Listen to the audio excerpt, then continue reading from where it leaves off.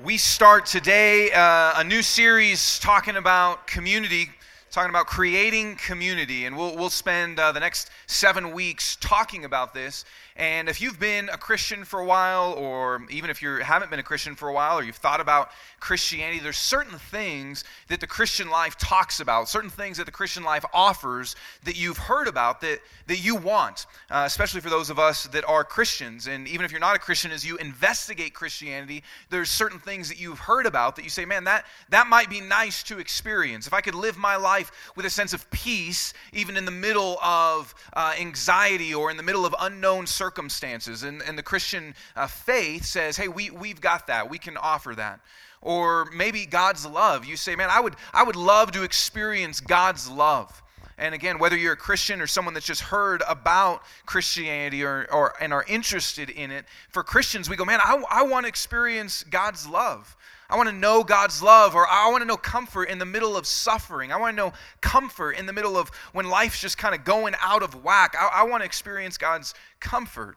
Or maybe encouragement. I want to experience encouragement. Man, life is hard, and it's hard to keep going sometimes, and it's hard to keep wanting to do good even.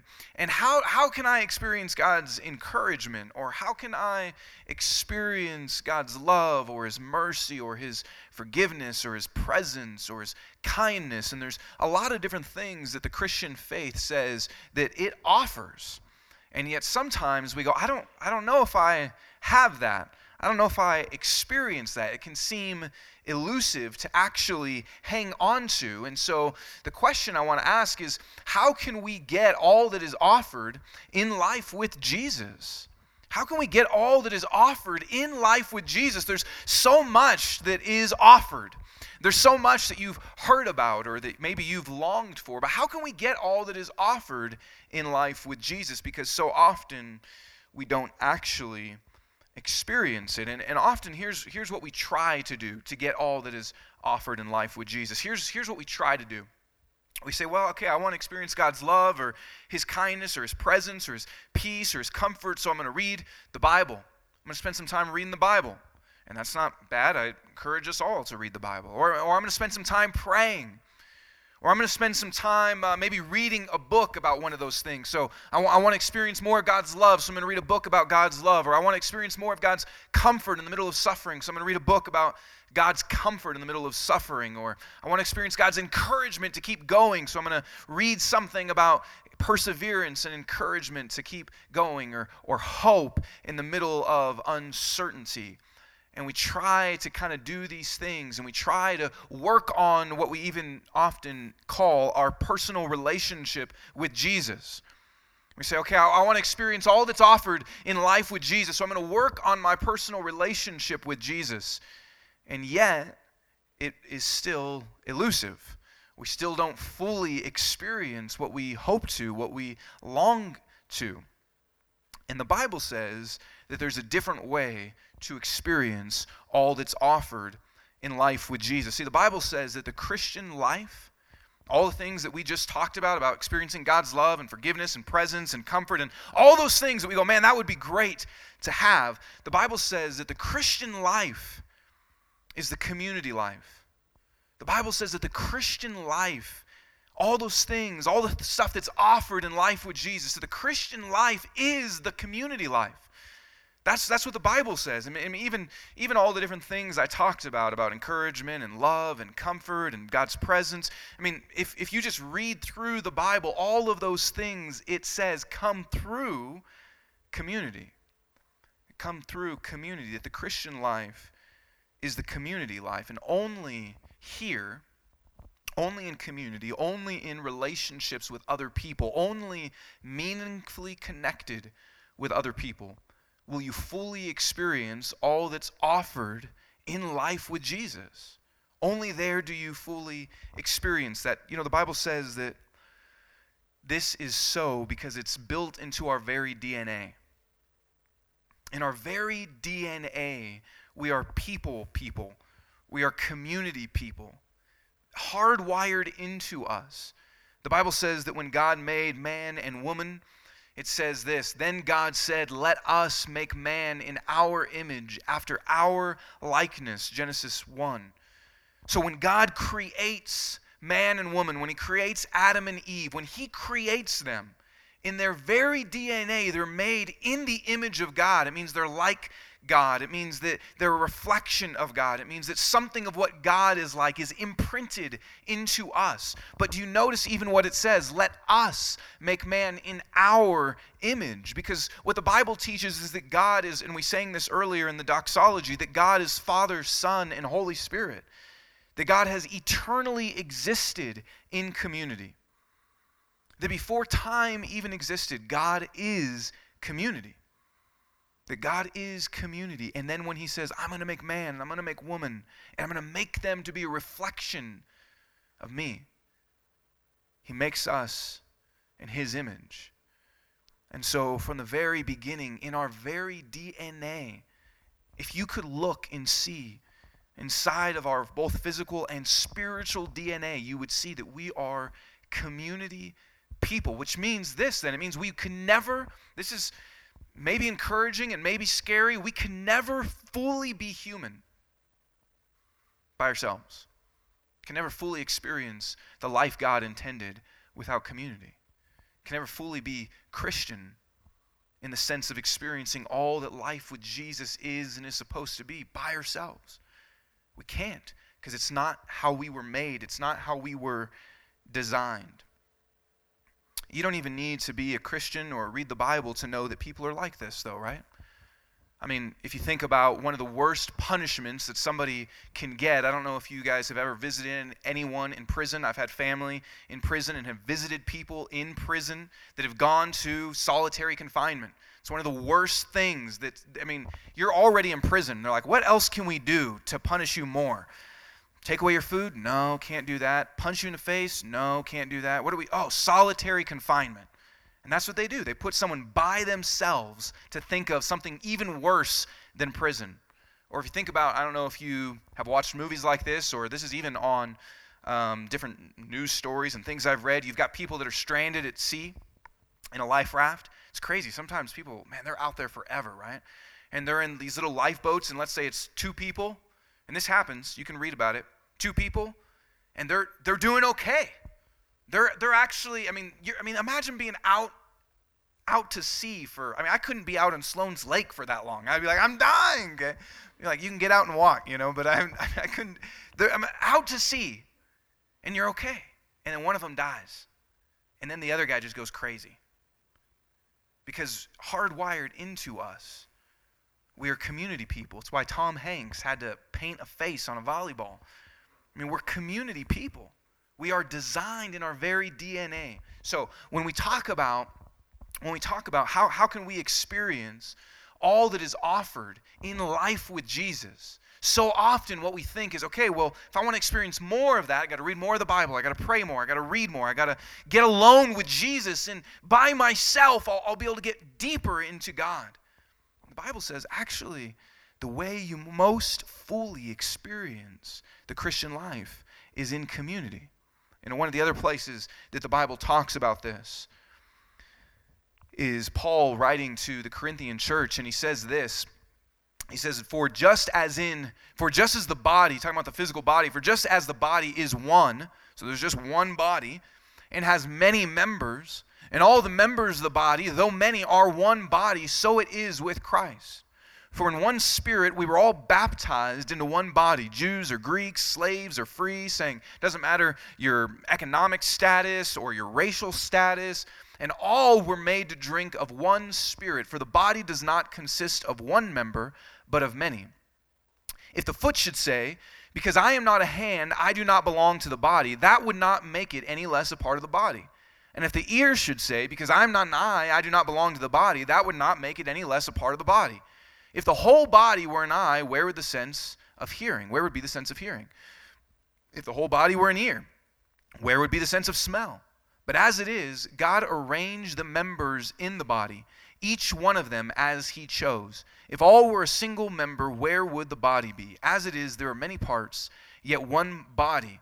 And then a few verses later, he summarizes and says this, now you are the body of Christ, and individually members of it. Now, this verse has a lot of different implications. It has a lot of different meaning for what it means to work together and how we all bring different things to the table. But one of the things this is saying is this. If you want to get near the body of Christ, like, can you imagine if Jesus was physically here and we said, I want to get near his body.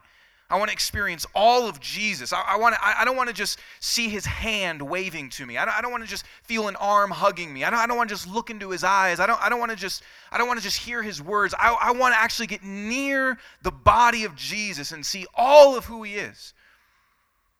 Well, what Paul is saying here is we don't have physically his body, but the way that we have the body of Jesus is in community. It's the church.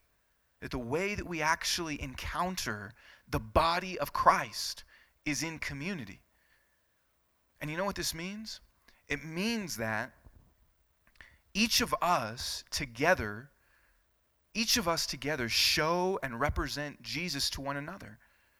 And if we're just by ourselves, we only have one part of the body. If we're just by ourselves and going, man, I want to experience fully life with Jesus and all that he is, but we are a hand, then all we're ever getting is just handness of Jesus. We're not actually encountering the whole body. So he says you need the whole body to work together to show you Jesus. And so many of us, I know, and I've felt this way, and I've talked to many of you and talked to others that go, man, wouldn't it be so good if Jesus was right here? And what Paul says is the way that Jesus is right here is through his body, which is the church. It's not just, I want more of Jesus, so I'm going to go by myself and read the Bible. No, man, go by yourself, read the Bible, pray, read books, do all that. But if you want to fully experience the life that's offered in Jesus, we have to encounter him. And he is encountered most fully together in the church, not just with a hand, not just with an eye. That also means it's not even just one other person. Because you go, well, I got the hand of Jesus and I got the arm of Jesus. I'm good. But that's kind of creepy, right? Like if all you had was the arm of Jesus, I mean, you might be able to, that's just weird, right? You might be able to sell tickets. You're like, I've got the arm of Jesus. If you actually did, like the Shroud of Turin or something, right? But Jesus says, no, I'm most fully experienced in the church where you can see my eyes and my ears and my hands, all of it. So, how can we get all that is offered in life with Jesus? How can we get all that's offered in life with Jesus? It happens in community. This is how we become fully alive. It's how we experience fully what God has for us. I don't know what this means exactly for you as you're going, okay, I want to experience more fully life with Jesus. I want to experience more fully the life that's to be found in him. But maybe it means for you, you need to get in a community group. If you've kind of said, no, it's good, me and Jesus, and I can kind of do church, and I can kind of do this, and I can do this, or maybe it's an LTG, which are smaller groups that we have, or maybe it's even in the community groups that you're in, saying, how do I actually push deeper into this?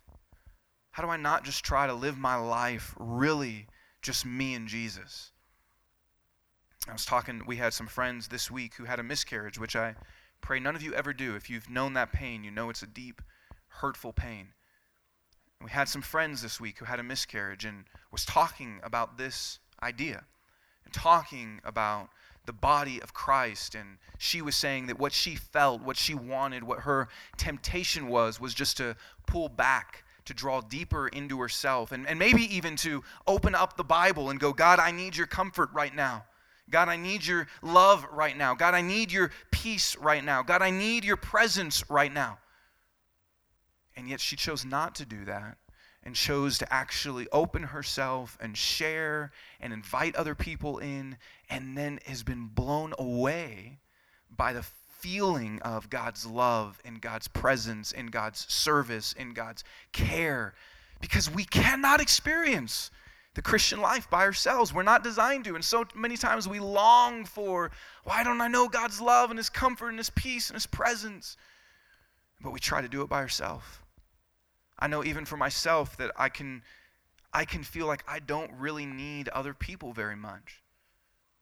I can feel like that. And yet when I have experienced other people, in times when I've been discouraged in my life, in times where I've felt down or depressed or anxious, and have spent time opening the Bible and praying. Man, that is beautiful. God meets you there. But I can tell you that if I add up all the times where it's me alone by myself, reading the Bible and praying, and where I've really felt God near to me, there's some times. But I can tell you that when I have experienced other people encouraging me or serving me or loving me, that I go, man, there's Jesus. There's Jesus right there. There he is. He's showing up right now. I'm experiencing encouragement, and I'm experiencing love, and I'm experiencing his presence, not just me alone by myself. How do we get all that's offered in life with Jesus? What the Bible says is you can't get it by yourself. It happens in community. It happens through the body of Christ. It happens there. But what gets in the way of this? Because as you know and as I know, this is not easy, right? I mean, I can say, man, isn't this amazing? In the body of Christ. And you go, yeah, well, if that was really the body of Christ, his arm wouldn't be slapping me. His foot wouldn't be kicking me. Because we go, man, I want community. That'd be great. But it's not easy.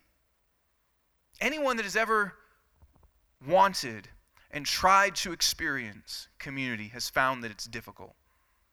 I don't know anybody that's ever said, I want community, and just went, whew, that's easy. Never. Not real community. It's easy to have drinking buddies. That's easy. It's easy to have people you just kind of shoot the breeze with or ski with. That's not real, though. And at the deepest level, all that is easy. You can go drink with people and ski and hike and whatever and go, man, that was a blast. And then do it again the next weekend, whatever, that's cool. But to experience all that's found in life with Jesus, the kind of community the Bible talks about that we long for, that's difficult as anything beautiful is. I don't think these are necessarily super impressive, but this is kind of beautiful, and that took some time to make, right? I don't think anyone in here made these, so I think I can say that, right? I think that you look at places like the Sistine Chapel, that's beautiful. That took some time. That's difficult. Nothing beautiful happens easy. The Lord of the Rings, man, that took a long time to film. It took a long time to film. It's beautiful. If you haven't seen it, today is the day to take communion and repent. You have permission to leave right now. He hasn't seen it. He's going to go watch it right now. Anything beautiful takes time to build. But look, here's the other thing. It's not just that it takes time to get. It's hard work to keep. Look, for those of you that are married, single people, tune me out for a minute because you're going to go, that is not true. But for those of you that are married, what was harder, getting married or being married and experiencing all the beauty of that? I know you single people are like, no, it's harder to get married. Just wait. When you get married, it's it's so easy to get married. You just go online, pick somebody, the end, done, right? I preached this morning at a church that has like 0 single people, and so I got tons of amens. Right now I'm getting a lot of glares. So I'm not serious. I know it's actually really hard. But I'm saying, man, it's hard to get married. It's hard to build something beautiful like that, but man, to stay married, to experience all that marriage offers, that takes a lot more work, right? Community is a beautiful thing. But like anything beautiful, like anything amazing, like anything that is worth fighting for, it is hard work to get and to sustain, to keep. What gets in the way of this? Because here's the thing. Sometimes we have this idealized version of community. If you've been around the church for a while and if you've read the Bible, one of the most popular pictures of this is Acts 2. And it's got this great picture of community that we go, I want that so bad. It says, and all who believed were together and had all things in common. And they were selling their possessions and belongings and distributing the proceeds to all as any had need and voting for Bernie, apparently. Something like that. Okay? Not necessarily. I'm just saying they're sharing everything, right?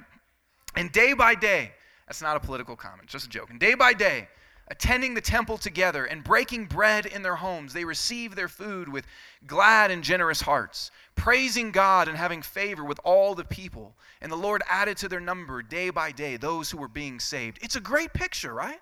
Man, nobody has any needs. People are selling their stuff and meeting each other's needs. There's awe upon every soul. They're eating meals together. People are getting saved all the time. They're praising God. I mean, we go, man, that's the kind of community I want.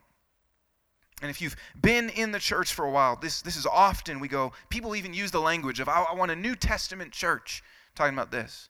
I want an Acts 2 church, something like this. Why can't we have that? And maybe it's not this picture in your mind of an idealized community. Maybe it's something you had in college, or maybe you went on a mission trip and had some great experience of community, or something where you go, man, there's this idealized, wonderful version of community that would be so great to have. But you know what happens when you read the rest of the Bible? This is Acts 2. This is when the church first starts. But after that, almost every other book in the New Testament is written to deal with the drama in the church. Let me just give you some examples. One of them is this. This is in James. It says, "For if a man wearing a gold ring and fine clothing comes into your assembly," so a guy dressed to the nines and he's just got gold rings, okay? So maybe a football player. "And a poor man in shabby clothing also comes in. And if you pay attention to the one who wears the fine clothing and you say, 'You sit here in a good place,' while you say to the poor man, 'You stand over there,' or 'Sit down at my feet,' have you not made distinctions among yourselves and become judges with evil thoughts?" Can you imagine? I mean, that was happening. Can you imagine somebody coming in here and literally you saying to the guy in shabby clothes, "Hey, I got a seat for you right here by my feet"? What would have been going on in that church that they were doing that? I mean, that we would think that was insane. Or how about this? Paul, he talks to the Galatian church and he says this. You gotta imagine what was going on in this church that he talks to them like this.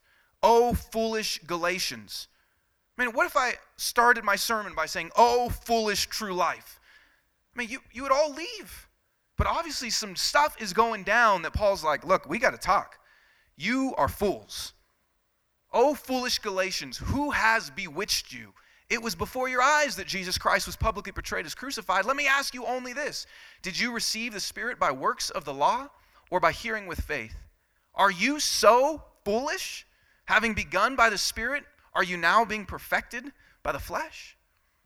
I mean, we don't even need to get into the issue of what this was, but just look how extreme it is of the language he's using. You've been bewitched. You're fools. You are stupid. I'm like, that's an interesting sermon. Point 1, you're a fool. Point 2, you've been bewitched. I mean, like, wow, that's intense. What happened to Acts 2? What happened to sharing everything? How about this? This is in Corinthians as well. When you come together, it's not the Lord's Supper that you eat. Talking about communion. Look what happens when they take communion. "For in eating, each one goes ahead with his own meal. One goes hungry, another gets drunk." What? I love that. Just throws that in there. He's like writing it. He can't even believe it. "Do you not have houses to eat and drink in? Or do you despise the church of God and humiliate those who have nothing? What shall I say to you? Shall I commend you in this? No, I will not." You know what's happening? People are coming to communion. It'd be like if the guy in front of you in line comes and is like, "Oh, there's wine. Drink. Oh, there's wine over there. Oh, drink. Oh, bread." And ate it. And then you're like next in line and go, "Oh, guess I've got gluten-free crackers." And that's it, and grape juice. People were getting drunk at communion and they were eating all the food. And he's like, "You have a house. Eat at home, dude." Next. This one. This is the doozy. It is actually reported, it's actually reported that there is sexual immorality among you, and of a kind that is not tolerated even among pagans. For a man has his father's wife. He says, even people, he's saying, look, MTV would be ashamed to see what's going on here. Westward would not write about this. They would say, this is too freaky. He says, among pagans, it's too much. Because a guy is sleeping with his dad's wife, his mom. If you think it's hard to have community, this is what was going on with them. This is what was happening in the church. So Acts 2 is beautiful, right? I mean, it's great, and that happened for, a day. And then all of a sudden, all of this started happening. Because community is not easy. It's difficult. What gets in the way? Drunkenness, sleeping with your mom. I mean, all sorts of things get in the way. What gets in the way for us might not be the same of what got in the way for them. But stuff gets in the way, right? I mean, our busyness gets in the way. We go, man, community would be great, but we're busy. Our fear gets in the way. We go, man, community would be great, but I'm scared to really let people know me. I'm scared of the demands on my time. Our selfishness gets in the way. We've been taught, by the way, that what community is that we receive from others and then we give. That's the version of community that we have been told our whole lives in America. That the way community works is this thing where you give to me and then I give to you. You give to me and then I give to you. You fill up my tank, then I can fill up your tank. That's not what the Bible says. The Bible says we receive from God and then we give to others. So all sorts of things get in the way. Our selfishness, our busyness, our fear, our self-sufficiency. I don't need it, right? I mean, that's the one I'm most tempted to. I don't need community. I'm good. Me and Jesus. Jesus is my homeboy. All that.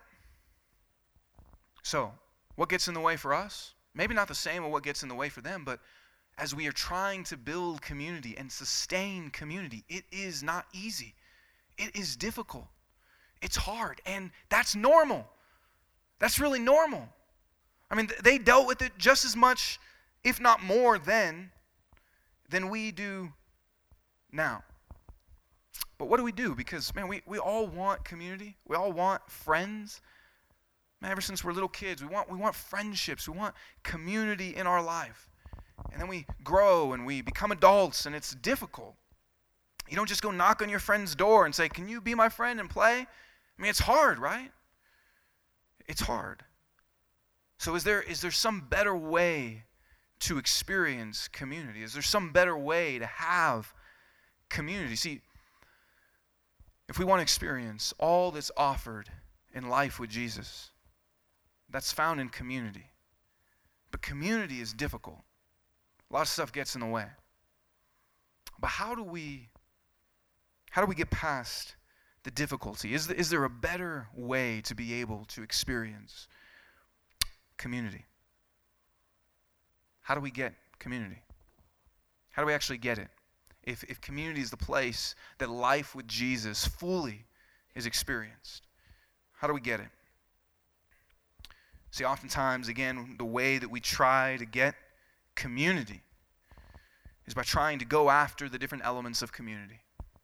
So if it's, man, you know what one of the things of community is? If we were to make a list, right? If I were just to say, hey, let's make a giant list of what makes up a good community. What do you want in Christian community? And maybe you even think about some of those now, and you go, okay, well, I want people to help me and serve me and encourage me and comfort me and hang out with me. And we could just make a big list, right, of 20, 30, 40 things. The Bible's filled with all these different statements of what Christian community is and supposed to be and the picture that we try to move towards. And a lot of times when we go, how do I get that? We go, okay, well, I'm going to work on that thing. If one of the things is service, well, I'm going to try to serve people more. I'm going to try to work on that. Or if one of the things is grace, being gracious to people. Okay, well, I'm going to try to be a more gracious person. I'm going to try to be a more patient person. Or, man, one of the things that Christian community has is encouragement. You can actually be encouraged. Okay, I'm going to try to work on encouraging people more. And we try to work on these different elements of community. Try to work on these different pieces of community. But a lot of times what happens is we get tired. And we're chasing these different things, and we get burnt out, and maybe we have them for a little bit, and then they go away, and it just doesn't seem to sustain. And community is hard to get to, but even harder to sustain. And we can't just go after the different elements of community. We need a power that enables all those different elements. We need something underneath, like fuel in a car. You can't just have the car. You actually have to have the gas that moves it forward. And this is what the Bible teaches. See, if we go back to that verse in Acts 2, it says this. This is how it began. It said, so Peter, he preaches this sermon. Okay, he preaches this sermon, and he tells people to repent. and to confess. He tells them about Jesus. He tells them that Jesus was the Messiah, that he was the Savior, that they participated in crucifying him, that he resurrected, and he's the King, and they can receive forgiveness and mercy and the gift of the Holy Spirit. He preaches them the gospel. And then 3,000 people join the community. And then what it says is this: and they devoted themselves to the apostles' teaching and the fellowship, to the breaking of bread and the prayers. And awe came upon every soul, and many wonders and signs were being done through the apostles. And then it goes on to the rest of the verse that we read and describes this community. And if you read throughout the book of Acts, when it talks about the church getting started and it talks about the church growing, it just uses kind of shorthand for that. And it says that the word of God spread, that the word of God increased. Now, when we hear that and when we hear the apostles' teaching, we, if you're a Christian, kind of think about the Bible, because that's what it is for us. When you think about the word of God, you think about the Bible. When you think about the apostles' teaching, you think about the Bible, but that's not what they had. When Acts says that the word of God increased and the word of God multiplied and the word of God took root, and then when it says that people were devoted to the apostles' teaching and that's where this stuff came from, it's talking about the gospel. It's talking about the good news of Jesus, of who he is and what he did. It's the very sermon that Peter preached to them. That's the teaching that they devoted themselves to. That's what it means when the Bible talks about the word, because this word wasn't there yet. It's talking about the good news of who Jesus is and what he did, that over and over and over again, they came back to that. And even all the different issues that we looked at, James talking about the rich person and the shabby person, and Paul talking about, we didn't look at this one, but Paul talking about stinginess and people being greedy, or when Paul talks about with other people, those that were selfish and were fighting and complaining and arguing. Over and over and over again, the way that Paul addresses that, the way that the community is sustained, the way that those things are dealt with, is he brings them back to the gospel. He says, let me remind you what Jesus did for you. Let me remind you look, you're selfish. You're selfish and you're arguing and you're complaining and you're divided, but let me remind you about Jesus, who humbled himself and became a servant for us, who humbled himself and left glory to come to earth, to die for us. He humbled himself. Look what he did for you. Have this mind among yourselves. When he talks about people being greedy and stingy, he says, look at everything Jesus has given to you. He gave you everything. He gave up all his riches. He became poor so that we might become rich. And he over and over and over again, to address the issues in the community, comes back to the gospel, comes back to the good news. That's what that word means. He comes back to the good news of what Jesus did for us in living the life that we can't live, in dying the death that we deserve to die, in resurrecting and being the King and bringing us into his family. He reminds them over and over again. He doesn't just say, look, you're breaking the rules. You're supposed to be patient. We're a patient community. He doesn't just say, we're a serving community. You're supposed to serve. He over and over again gives them a power to do those different elements that represent community. He says, let me remind you what Jesus has done. See, the way that it works is what God has done to us, he does through us. And the experience of what God has done to us has to be real to our hearts. We have to ask the Holy Spirit to make that real to us. Not just so that we imitate it. That's not what Paul does. He doesn't say, hey, Jesus was a servant, you need to be a servant. He reminds them and leads them to see. Don't you see what Jesus has done for you? Don't you see who he is? How can you not forgive somebody else? Don't you see how Jesus has forgiven you? And when that's real to our hearts, when God makes that clear and vivid, we then give that out. See, there's not really any community problems in some way. There's just gospel problems.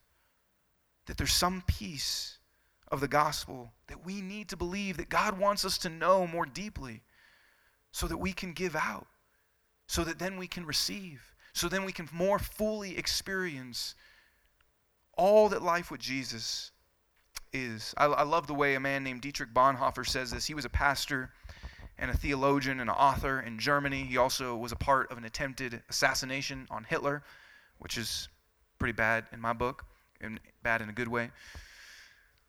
Here's what he says about this. when God was merciful, when he revealed Jesus Christ to us as our brother, when he won our hearts, listen to the language he's saying, when he won our hearts by his love. This was the beginning of our instruction in divine love. When God was merciful to us, we learned to be merciful with our brethren. When we received forgiveness instead of judgment, we too were made ready to forgive our brethren. What God did to us, we then owed to others. The more, listen to this, the more we received, the more we were able to give. And the more meager our brotherly love, the less we were living by God's mercy and love. The more that we received, and we've all received the same. It's not that we've received anything different. He's talking about the experience of that. The more that we've received, God has been merciful. He's forgiven me. He's been gracious to me. He has served me. He's been generous to me. He has pursued me. The more we're able to give, and the more meager our experience of that, the more that we do not give. Thus, God himself taught us to meet one another as God has met us in Christ. Wherefore, receive ye one another as Christ also has received us to the glory of God. See, how do we get community? How do we actually get it? If the way that we experience all that is offered in the Christian life is through community, and yet there's so much difficulty in trying to get community, how do we get and sustain and keep community? What the Bible says is that we let the gospel become more and more and more real to our hearts. That we ask the Holy Spirit to make clear and vivid what Jesus has done for us. So that we say, man, he has served me. Why would I not then serve you? He has loved me and pursued me. Why would I not then love and pursue you? He has forgiven me. How could I hold something against you? He has gone after me when I never go after him. So how could I not go after you? This is what he says. This is how we get community. Do you know the gospel? Do you know what Jesus has done for you? Have you received it, as Bonhoeffer says? Have you received it abundantly and plentifully and experientially? And when you think about community and you think about the difficulty in community, is this how you try to address it? When you think about, man, community is difficult for whatever reason. Maybe it's not drunkenness and mom sleeping. Maybe it's other things. But when you think about the difficulty of community, is the way that you think to address it, I need what Jesus has done to me to be more vivid and real. This is how the Bible instructs our hearts. Do you know the gospel? Ask the Holy Spirit, ask Jesus to make it more real to you. Ask him. Ask him. Say, maybe it's not. Maybe you go, Bonhoeffer talks about meagerly receiving it. Okay, so Jesus, make it more real to me. I want that. I need that. Ask him. In the particular areas that you find difficulty in community, then go to Jesus and say, Jesus, I need you to make that more real to me. If the way that I experience community is through you, through me seeing what you have done to me, then make it more real to me. I need that. Ask him. Ask him to do that for you. Ask him to make it alive. There's no other power to get community and keep it. There's nothing else. There is nothing else that will give us the fullness of the Christian life like community. And there's nothing that gives us community that will keep it and sustain it like the gospel empowering it. We cannot have the kind of community that we want. And we cannot be the kind of friends that we want to be to each other without the gospel. We can't. We'll try and try and try. But when we experience what Jesus has done to us, we can then give that to others. And think if we had that. Think if our church looked like the body of Christ. I mean, that is the most amazing power that we actually have as a people, is that we can actually be the body of Christ, can actually fully show. Look, you can read the Bible and you can pray, and that can show you part of Jesus. But the church is what makes Jesus visible. It's what makes him seen. Not just to each other, although that's true, but to the outside world too, that wonder, who is this Jesus? Sometimes we even in our relationships with people that don't know Jesus, we want them to go, man, I want you to see how good Jesus is, and I want you to know how awesome he is. And so we try to let them see Jesus in us, and that's great. Keep doing that. But what this says is that the body of Christ is seen in community. And if you want to see Christ, it's not just found in the Bible and in prayer. Do that. But it's most fully seen in each other. And this is how awe came upon every soul. And the body of Christ can be seen here. Look, here's what I'll just close with. Jesus wants more for you. Anything that you have envisioned or hoped or gone, man, I want this. The Christian life says it's possible. Jesus says, yes, I want that for you. I want you to know my love in a real physical way, not just an ethereal way. I want you to feel my hug. I want you to feel me practically serving you. I want you to experience what it was like when I was here on earth. And my strategy for that is giving you a church. It's giving you a community. Jesus wants you to experience that. He wants you to experience the fullness of the Christian life, and it's found in community. And community is found as we more and more and more receive what Jesus has done for us. And when we take communion, we remember what Jesus did for us. We remember Jesus' blood was shed, his body was broken, so my sins would be forgiven, so I would be made right with God, so that God would delight in me, so that God would bring me into his family. And when we take communion, we don't just remember that he individually did this for me, but we take of the same bread and the same cup, remembering we are all sharing in the body of Christ. Even just think about the physical symbolism of somebody taking a piece of bread and part of it's in them, and then another taking a piece of bread and part of it's in them. And we are all part of the body of Christ. That's part of what communion shows us.